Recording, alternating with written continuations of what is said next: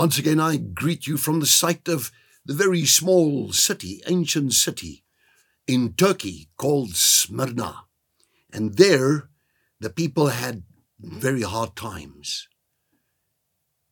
And they were about to be tested, to be refined as gold, just like gold that is spoken of concerning Joseph in the Psalms, that he remained in prison until the Lord's word refined him, even as gold. And he came out. And from that prison, he went to the second place after Pharaoh over all the land of Egypt. It's amazing. But here in the book of Revelation, when we talk about this persecuted church, and we see that they were poor, it talks here, your works, your tribulation, your poverty.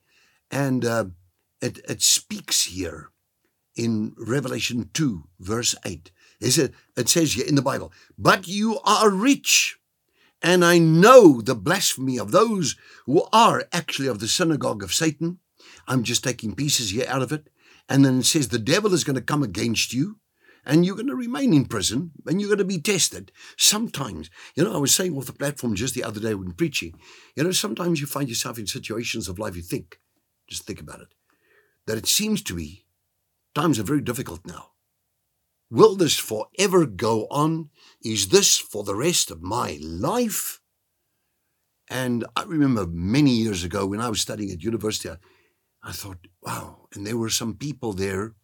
I was working and studying at university. So during the daytime hours, I would find every gap I could still study because it's heavy stuff. So when you go through that, you got to do two things at once. I remember sitting there and think, this situation, will I forever be in this situation? What actually led up to me really intensifying on the studies and really speeding up was the fact that there were some people around me, they were just straight godless. And they did all sorts of things that were just straight bad and all kinds of adulteries and fornications. That was going on there, and I just didn't have part of that. Somebody once came to me and said, well, you were the quiet one amidst us. You always withdrew one side.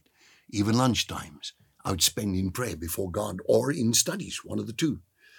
And that really got me spinning up on this. And when you are in a time where you feel you're in prison, know this, clouds pass over. Seasons pass over as well. Winter does not last. If you're committed to God, He brings that season to an end, and He did that with me.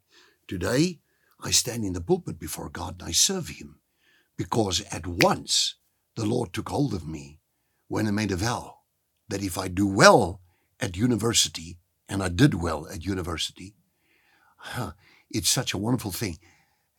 When you reach that point, your heart is filled with joy and you think, I've achieved. And then at that moment in time, I made a vow to God. If I pass this exam, I'll serve you. And with my whole house. I said it. After the exam, I passed.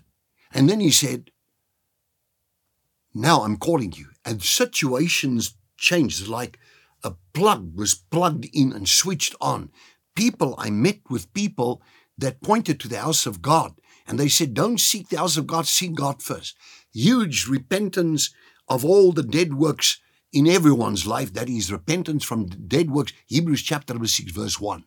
Then comes faith towards God there. The doctrine of baptism, the resurrection from the dead. That's Hebrews chapter 6.